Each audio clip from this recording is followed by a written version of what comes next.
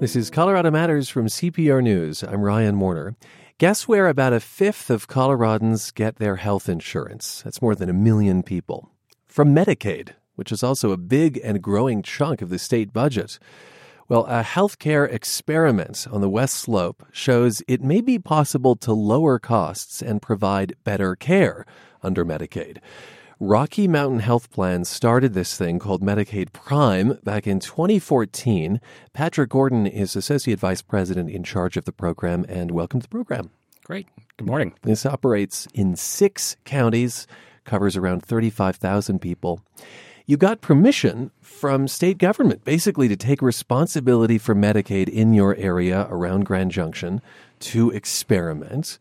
And I want to be clear, you're a big supporter of Medicaid, but you realized it wasn't really working. What wasn't working about it?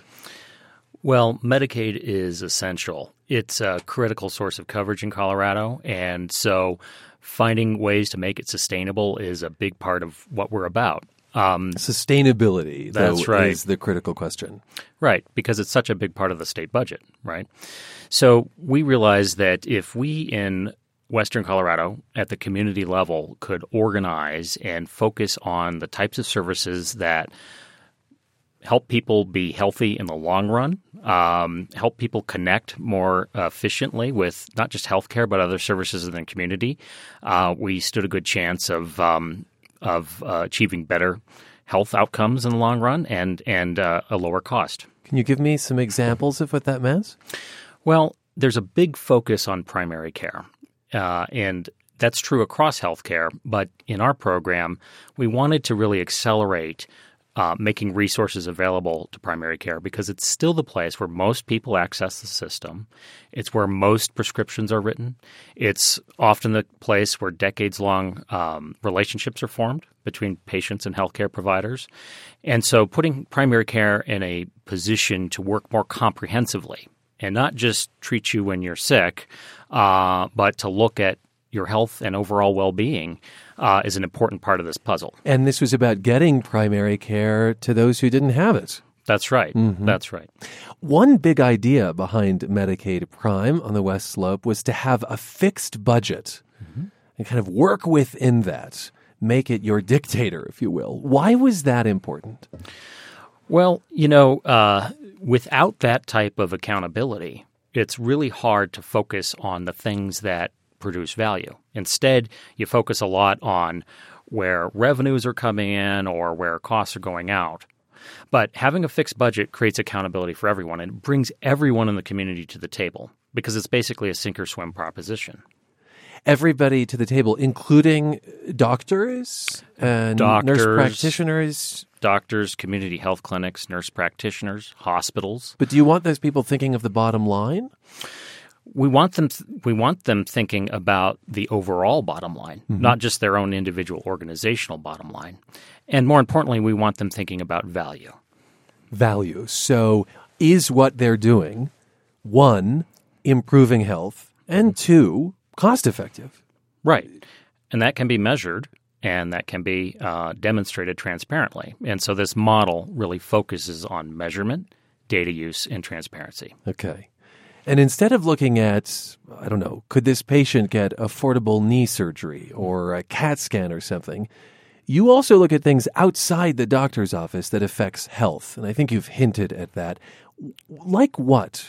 Well, so much of health is dependent on behavior and an environment. And so, we could perfect the healthcare system tomorrow, but really only affect 10% of future healthcare spending. Really? So what else do you look at?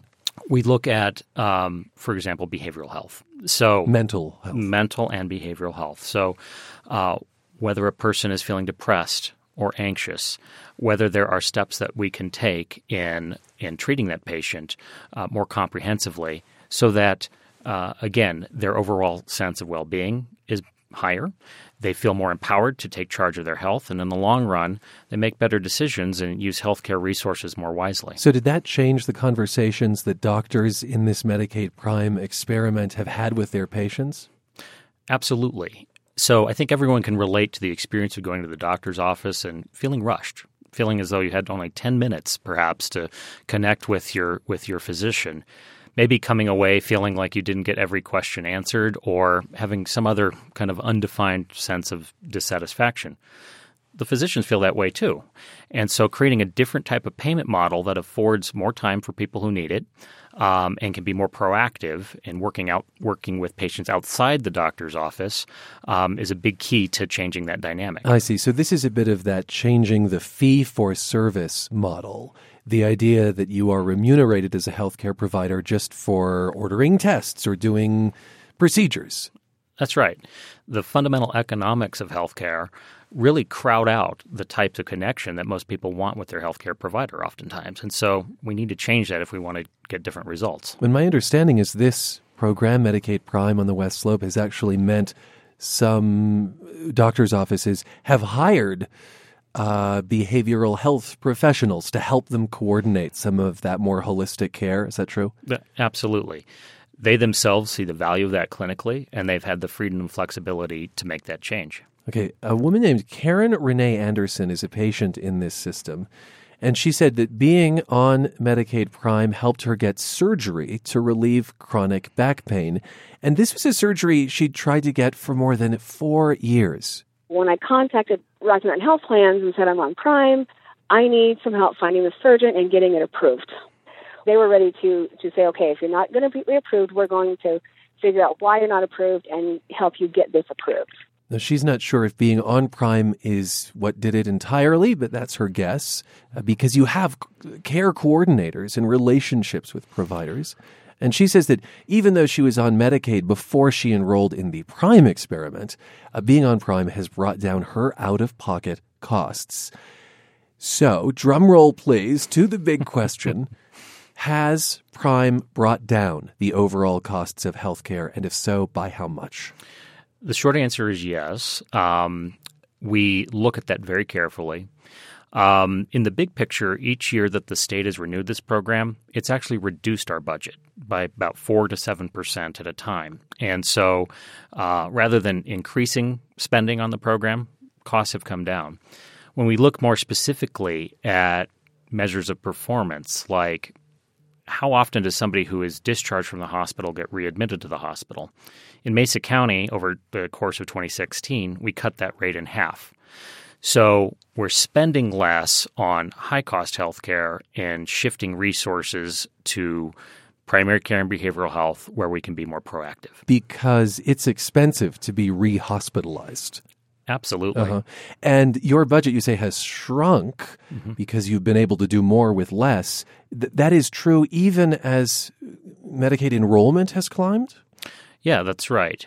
And to be fair, there's a lot that we don't know about the new populations that are covered under Medicaid, but there's a huge opportunity to get our arms around those populations and understand their needs. So having a system like this, again, allows us to be more proactive. Okay, so can you put a dollar amount or a percentage on this for me?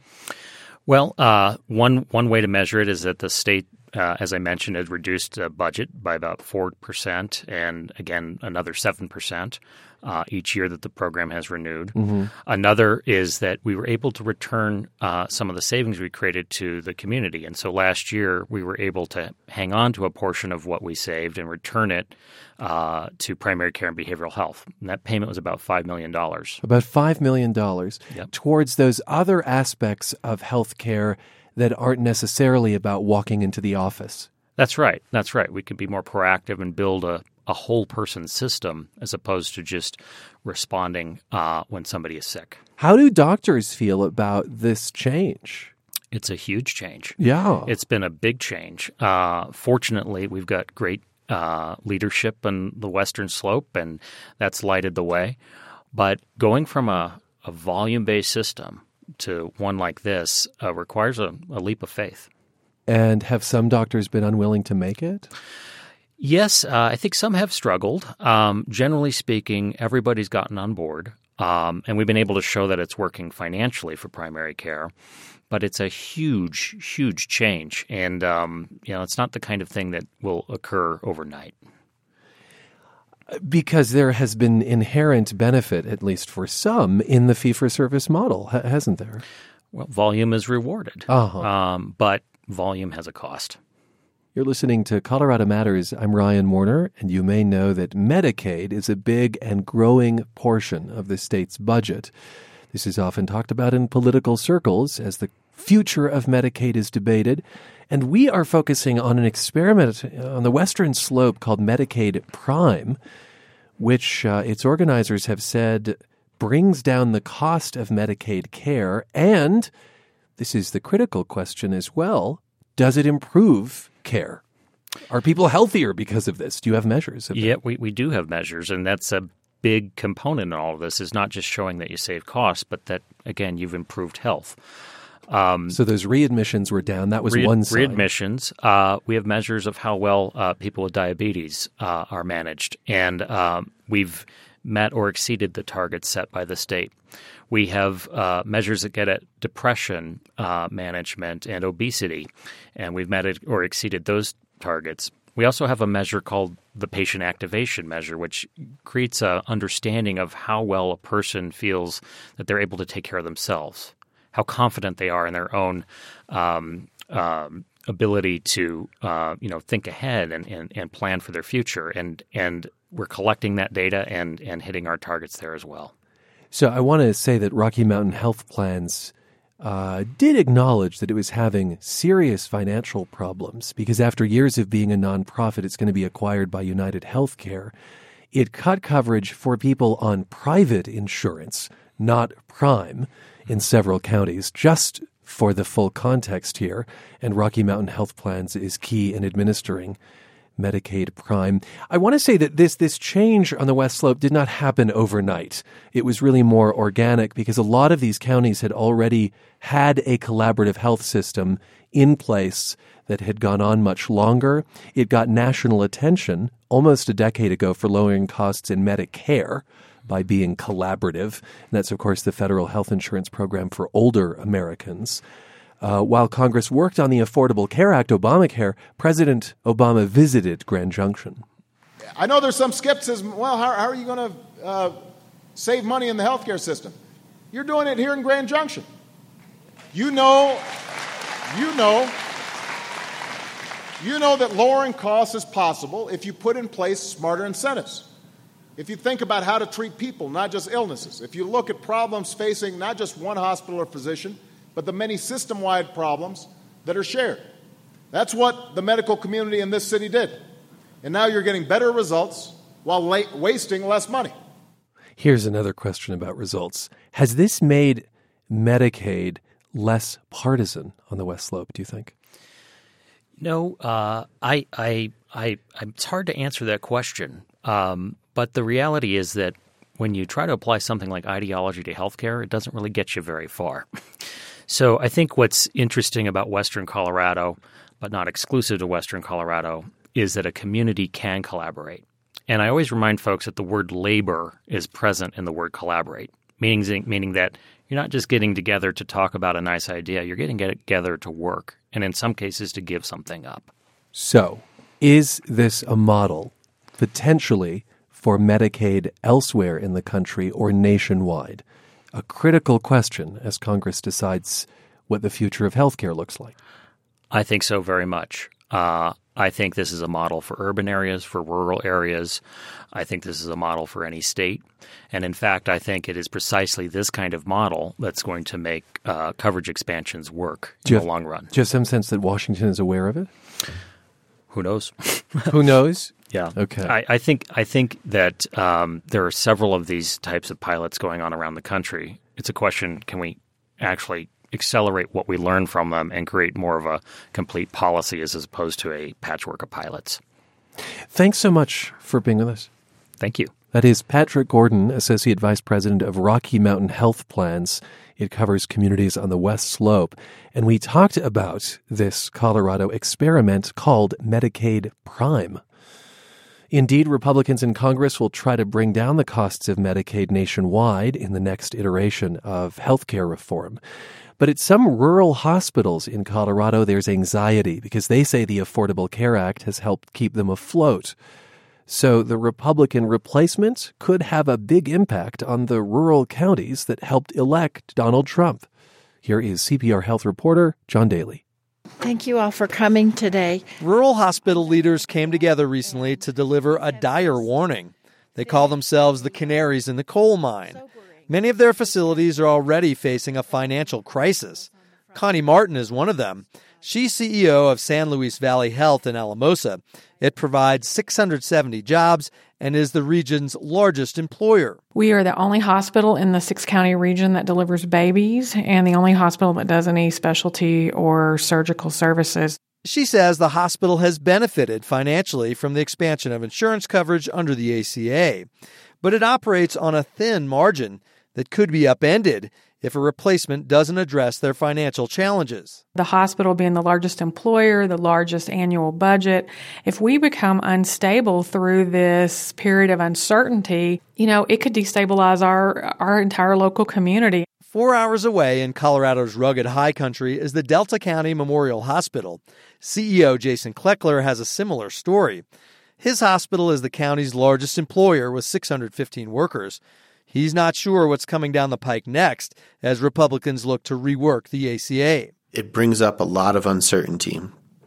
And I think that's the core of what keeps me up at night in regards to healthcare reform. Both rural hospitals are on a list of 8 the Colorado Hospital Association says are in critical condition, in danger of closing. We're very concerned. At the national level, the numbers are even more alarming.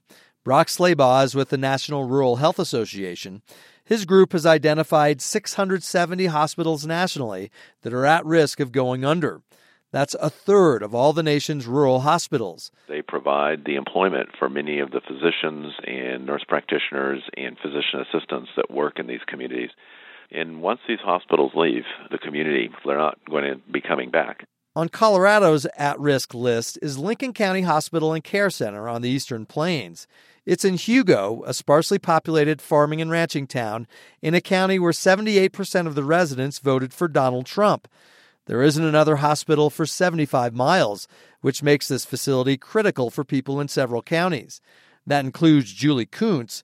She's mayor of nearby Lyman. I think it's a huge driver in keeping us all going and enticing people to move out here and live here. We need to provide these services. Healthcare is one of the top 3 job creators in rural Colorado. In Hugo, it means 175 jobs.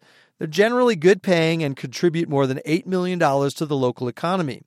Kuntz says if the hospital closed, it would be a devastating blow. It would be a huge impact, and not just for this community, but for the entire region out here. Hugo's hospital is a 15-bed critical access facility, along with a long-term care and assisted living center, and 3 primary care clinics. CEO Kevin Stansbury says its budget is about $20 million. This year we'll break even, and we're thrilled about breaking even. But that's not any way to survive. Medicaid expansion helped many hospitals because more people have insurance. Before the ACA, care for those patients was uncompensated. But Stansbury says many patients who got private insurance were swamped by high premiums and deductibles. So they might as well be uninsured. They've got insurance for the real catastrophic stuff, but they're not able to take care of the things that happen on a day-to-day basis because it's all out-of-pocket expense. He says when patients can't pay for their care, the hospital assumes those costs. Recently released congressional plans would remove the Medicaid expansion some hospitals have relied on. States would need to make up for some of the federal funding if they wanted to retain the expanded coverage. Stansbury says whatever plan emerges, rural hospitals need steady funding. Without that predictable support, it's tough to plan for the future, because then you're just scrambling to keep the doors open day to day. Kevin Stansbury says that's a daunting proposition, no matter what comes next in a post-ACA world. I'm John Daly, CPR News.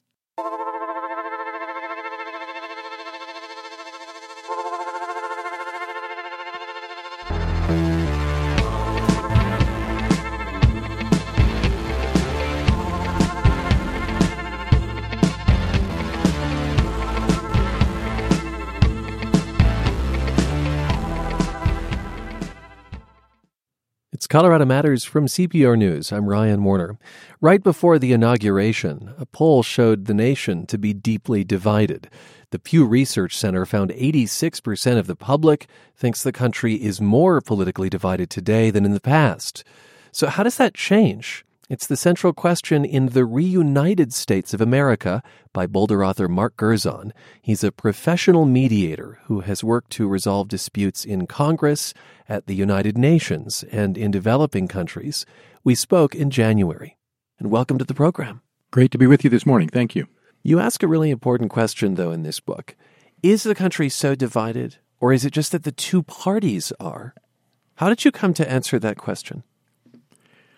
Well, I think people are divided naturally across a spectrum of beliefs.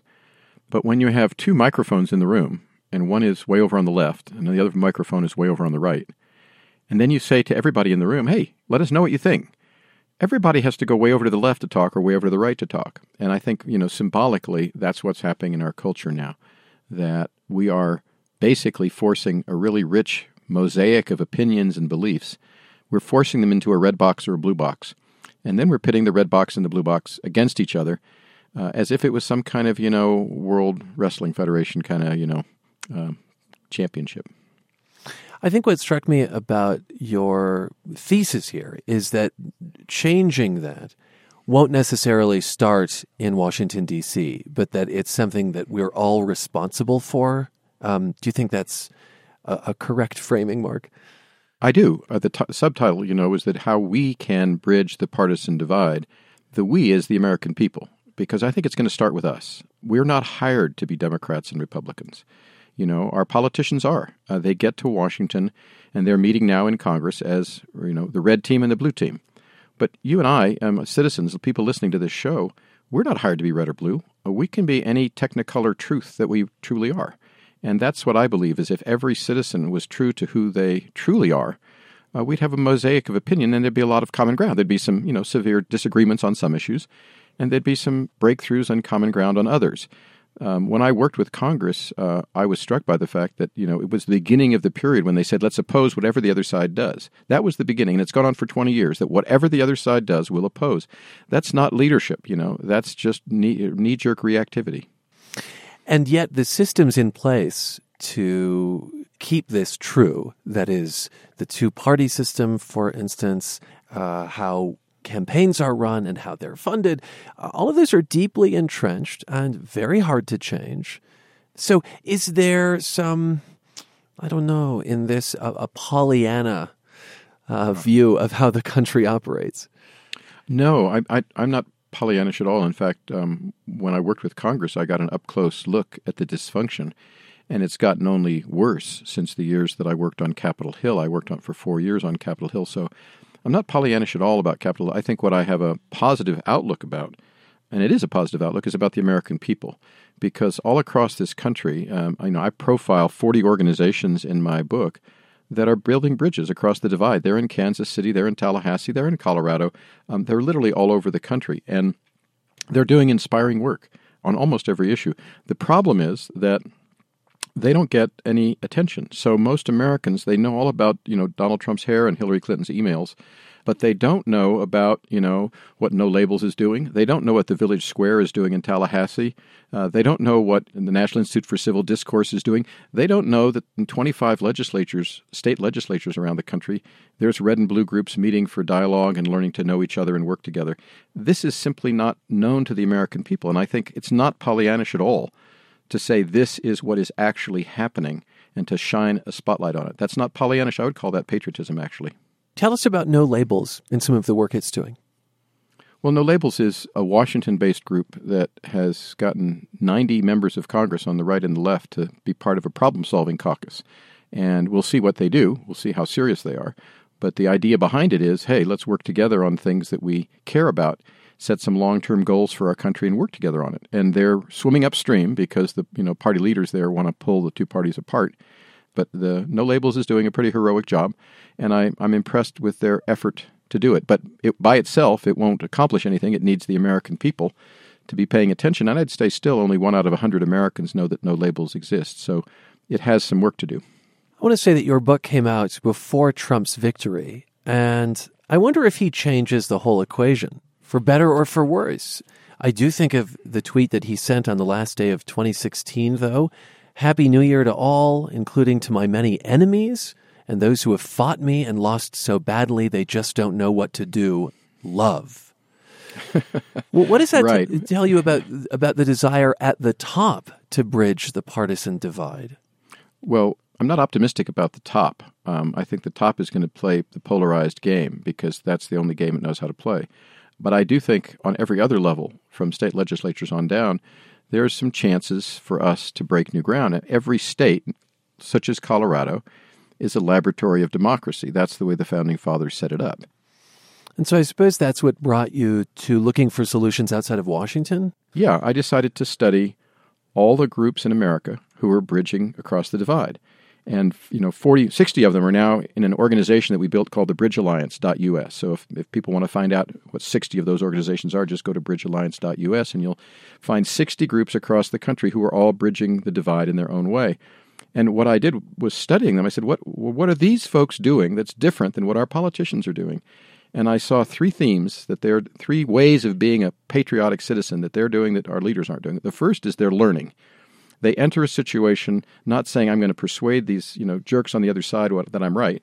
They enter the situation saying, what can I learn and how can we come up with a new idea? So they're interested in learning, number one. Number two, they actually care about relationship. They care about the relationship between Democrats and Republicans, and they know that whoever wins on Election Day, on the day after the election, they're going to have to work together. And how they work together determines the quality of life in America, just like how a father and mother work together determines the quality of life in their house. It's the same basic dynamic. So relationship matters was the second thing. And third was problem solving, that because they were interested in learning, because they were interested in the relationship, they actually had a capacity to solve problems and not just shout at each other about guns or shout at each other about immigration or shout at each other about the economy, but to sit down and say, we've got a problem, how do we fix it?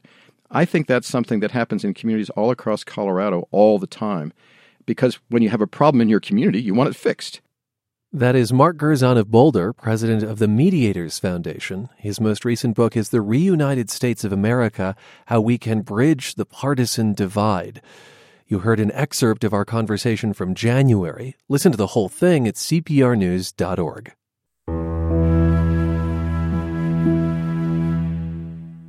A director dedicated to the creation of new plays in Denver is leaving the Denver Center. For 12 years, Kent Thompson has served as producing artistic director. In that time, he launched the Colorado New Play Summit. Playwrights around the country compete to be a part of it. This year's summit is underway and runs through Sunday. Thompson is with me live from the Denver Center's rehearsal space, and welcome to the program. Thanks so much, Ryan. It's great to be here. You launched the Colorado New Play Summit in 2006. It runs for 2 weekends every February. Why do you think it's important for theaters not just to perform new work, but to help develop it? Well, I think it's really important that we give the storytellers of today and provide different windows on the world for our audiences that are entertaining and relevant, and also what's their view of what's going on in the world, not just today, but over time. I also think that the dedication to classics and the newest of the new is a really interesting combination. But for me, it's about, we want theater to thrive moving forward, and I have a secret goal behind it all, which is really, my big, hairy, audacious goal, which is I want my grandchildren to be forced to read these plays in high school because they've joined the American canon. But relevance sounds like a real priority for when you're choosing or commissioning works. Yeah, it is. And I think that there's, the artist is always trying to tell a story that reveals something new, their view of the world, a particular aspect. So that's why it's really important to have women write, but also diversity with Latino, Latina, African American. Now we have a Chinese American story that's being workshopped this week. It just seems that that's a way, and I think people, when they hear a story on stage and witness it in real time, because it has such an emotional and kind of connection to each character, they can pull themselves back from what might be a contentious issue if they tried to encounter it in their own lives. But they also can see just the world anew.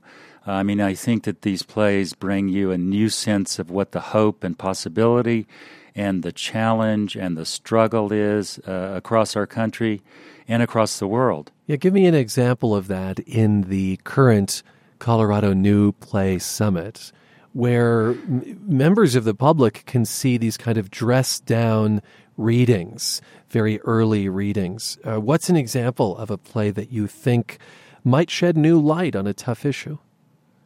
Well, I think one of the comedies we're doing right now by Eric Fleffinger, I got to think about that name often, Fleffinger. I know him well, but we're doing a comedy of his that is about a very conservative family and a very liberal family in Michigan, Wisconsin, right on the state border, that end up having a relationship together because one woman is carrying the other woman's baby.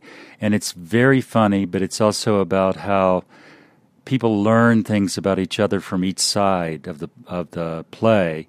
And they learn, they learn, for instance, that you may be pro-choice. That doesn't mean you're pro-abortion all the time, that's the first thing you would do.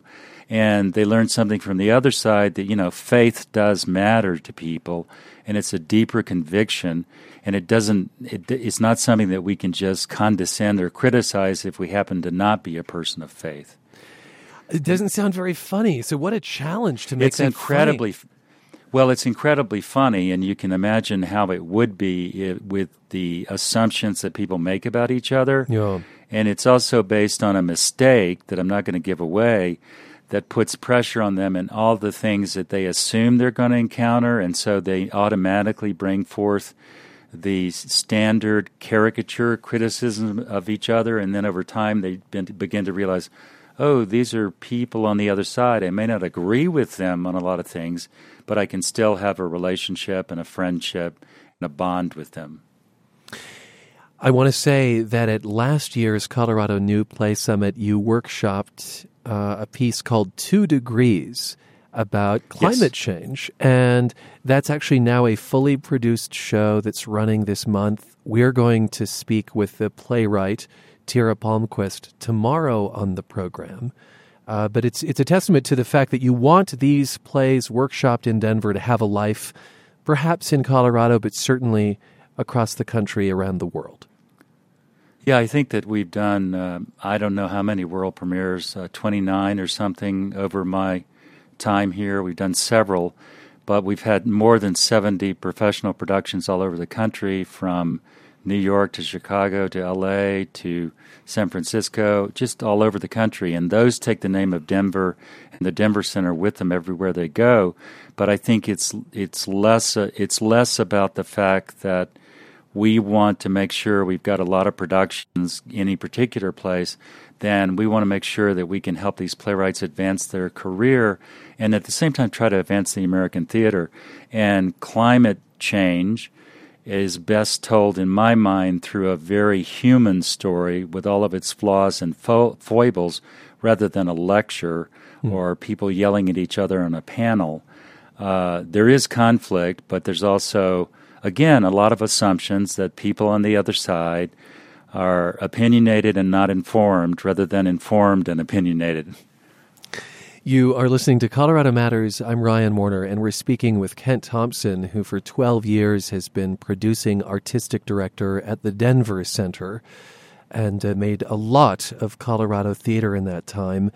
He is leaving the Denver Center this season, and I do want to talk a bit about the transformation of the company in your time. There used to be kind of semi-resident actors. Now you bring in actors more on a show-by-show basis. Was there a time in your 12 years where you were really most worried about the future of the company? Oh, yeah. I think that was true from the time I came here. But I think when it really happened was after some of the economic turndown that we had in the recession, but also, if you're dedicated to doing new plays, I believe what you're trying to do is really put the best actor you can get for a particular part and kind of the playwright's vision of the play on stage. And also, if we're more devoted to diversity in our programming, it's not always a resident company. I think few theaters now have one, and we We tried to keep it as long as we possibly could, but it was really a variety of factors. It broke my heart, and it's still at the time. I would love if we have that, but I do feel like we have a lot of what I call frequent flyers, people that we work with frequently, both locally, regionally, and nationally, and that's really how it happened. It was not suddenly that I decided we didn't need a company. I just realized it was economically and artistically in some ways no longer possible. If you could change one thing in theater to make it more diverse, one contributor to that lack of diversity, what would it be? Well, I think it's about what the Denver Center is doing right now, which is we have to figure out how to have a conversation about what I would call equity, inclusion, and diversity, which is about how do we include people that are different voices. I mean, I'm very excited that we have an African-American woman of incredible artistry and very smart, Nataki Garrett, who came in as the Associate Artistic Director. And I think the commitment to having other voices at the table in other communities, the other thing is I think that if we're going to be genuine, we have to have the forum that your previous guest was talking about where we bring together communities. And I think theater is uniquely poised to do that so that we have conversations before and after the show. We extend this kind of engagement with the communities. They may not be the communities that are, that are very surprising to us, to a traditional theater audience like the show The Christians or the show The 12, but it brings together people that can meet in a different way and talk about this and grow to know each other. And I think that's the key. It's a kind of authentic relationship with the many communities. Only way you do that is make sure you have it represented also on your staff and company and programming and playwriting. You have told CPR News that it felt like the right time to move on from the Denver Center, but there has been some reporting by the Denver Weekly Westward casting doubt on the idea that you're leaving voluntarily and that you may have been asked to leave. Westward reported that one trustee of the Denver Center was so upset that he resigned over this. The Board of Trustees did release a statement and said that those accusations were inaccurate.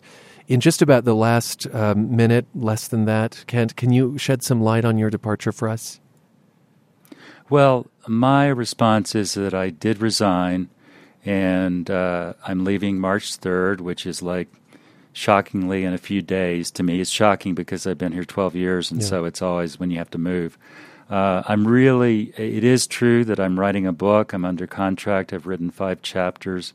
I want to get that done. I was having tremendous trouble doing that, and that's a book on professional directing in the UK and US. And then I'll see what's next. I've run these theaters for 28 years, big theaters.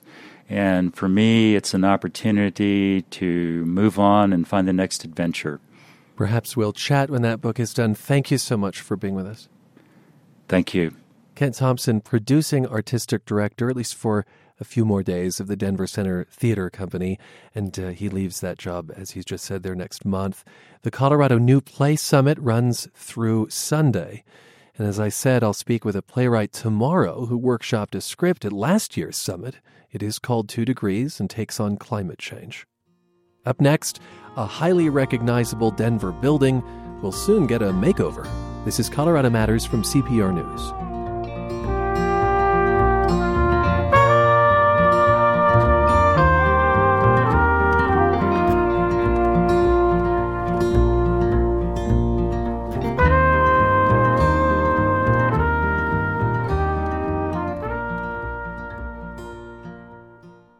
It's Colorado Matters from CPR News. I'm Ryan Warner. He's not a household name, at least not in this country, but the Italian architect Gio Ponti left his mark on Colorado in the form of the Denver Art Museum, that almost castle-like building overlooking Civic Center Park. A new show at the museum tells the story of how Ponti came to design the 6-story building, which opened in 1971. There are now plans to renovate it. I chatted with curator Darren Alfred at the museum. Darren, thanks for meeting us just outside the building. You're welcome. And what do you feel? What do you see when you look at it? It has a fortress-like quality to it. Some people in the past may have unfortunately referred to it as an Italian castle wrapped in aluminum foil, but I see a little bit more than that. There's sort of a verticality to it that's really interesting given the mass of the building. And when you look at the top of it, it has this unique fenestration that gives a sort of lightness to the structure. What is the outside of the building made of? There are approximately 1 million 3-inch by 6-inch glass tiles that were manufactured by Corning Glass Works specifically for this project. And that's what gives it a sort of iridescent quality. Did you like this building when you first saw it? Yes, I did. I fortunately was somewhat aware of Ponte's work, maybe not the breadth of it. So I was very excited about coming to work here at the Denver Art Museum and to be able to work in such an iconic building of his. And you talk about breadth. Why don't we go inside and see the exhibition, which speaks to his career not just as an architect, but as a designer of many other things. Okay. Darren, we're looking at 4 plates.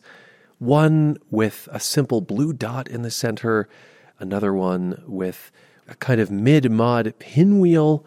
He wasn't just an architect. He designed plates. He designed furniture, didn't he? Yeah, he was a prolific architect/designer. He designed not only buildings, but he designed furniture and decorative arts. Do you immediately recognize a Gio Ponte plate, say, and associate it with a Gio Ponte building? Yeah, there are visual ties between some of the motifs that he would use not only in architecture but in his decorative arts. Who was Gio Ponte? Well, Gio Ponte was probably one of the most original and inventive, as I mentioned, architects and designers, in particular in Italy during the 20th century. He had a career that spanned almost 5 decades, from about the 1920s until his death in 1979. What other buildings are notable on planet Earth that Gio Ponte designed? One of his most famous buildings was probably the Pirelli Tower. At the time that it was built in Milan, it was the tallest building or skyscraper in Europe. How did he come to be chosen as the architect, or at least one of them, of the Denver Art Museum, the original building of the Denver Art Museum, which I think did not really have a home before that? No, it did not. For many years, it sort of existed in a variety of buildings and structures. There was a building on Capitol Hill, a mansion called Chappelle House. And then in 1931, there was room made in the new city and county building in Denver for the museum. And then the idea was it needs a home. But Gio Ponte was not the first architectural choice. Is that right? He was not. The museum trustees were really interested in bringing on board an architect of international reputation. Those names included I.M. Pei, Le Corbusier, the French architect, Mies van der Rohe, Louis Kahn. I.M. Pei, who was very influential in shaping the 16th Street Mall in Denver. But those guys said no, I guess. I.M. Pei wanted complete control of the project, whereas the museum trustees and James Sudler, who was the museum architect at that time, wanted someone who would be able to work with Sudler. And Gio Ponte was their guy. I understand this is Ponte's only building in the United States. Is that right, Darren? That's correct. He completed some buildings in South America, but this is his only constructed building in North America. And what vision did he bring to the table for the Denver Art Museum? Well, it was decided that Otto Bach, the director at the time, would design the galleries.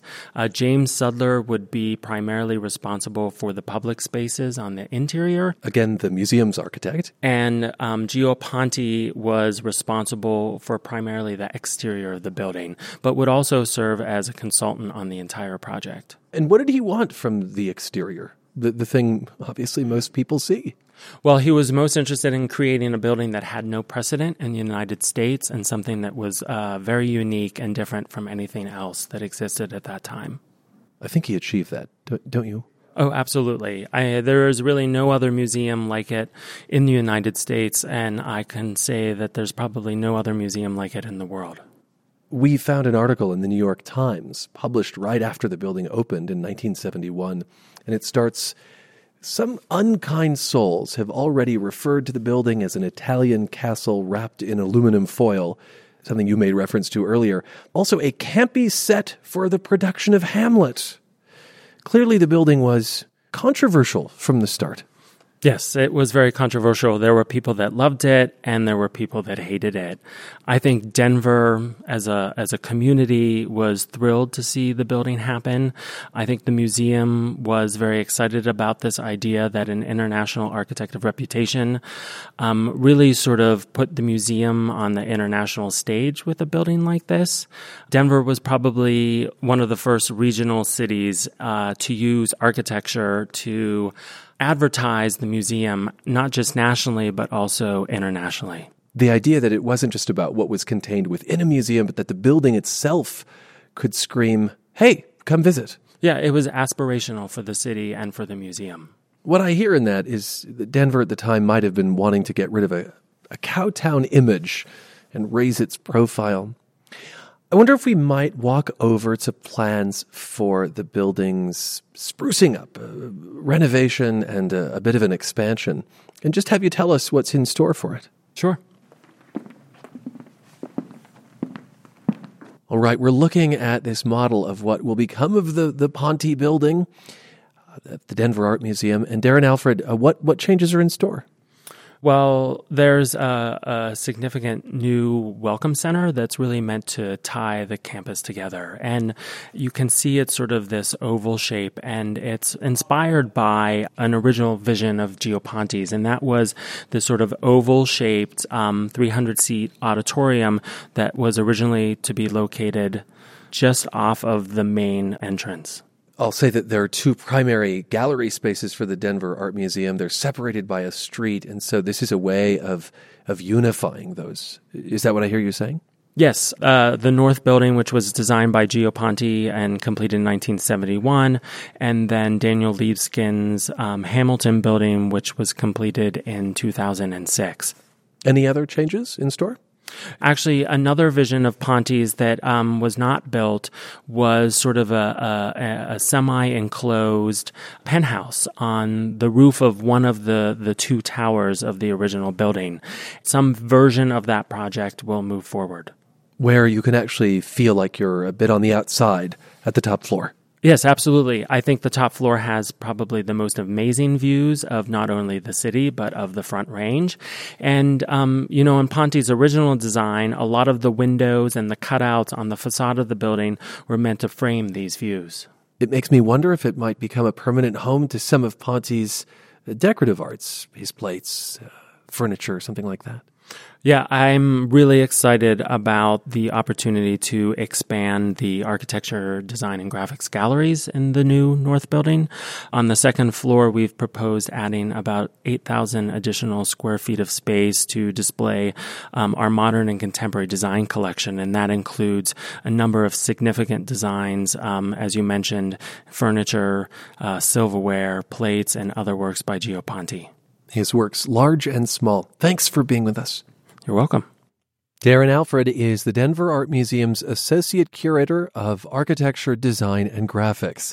The exhibition, Then, Now, Next, Evolution of an Architectural Icon about Gio Ponte, runs through August 31st.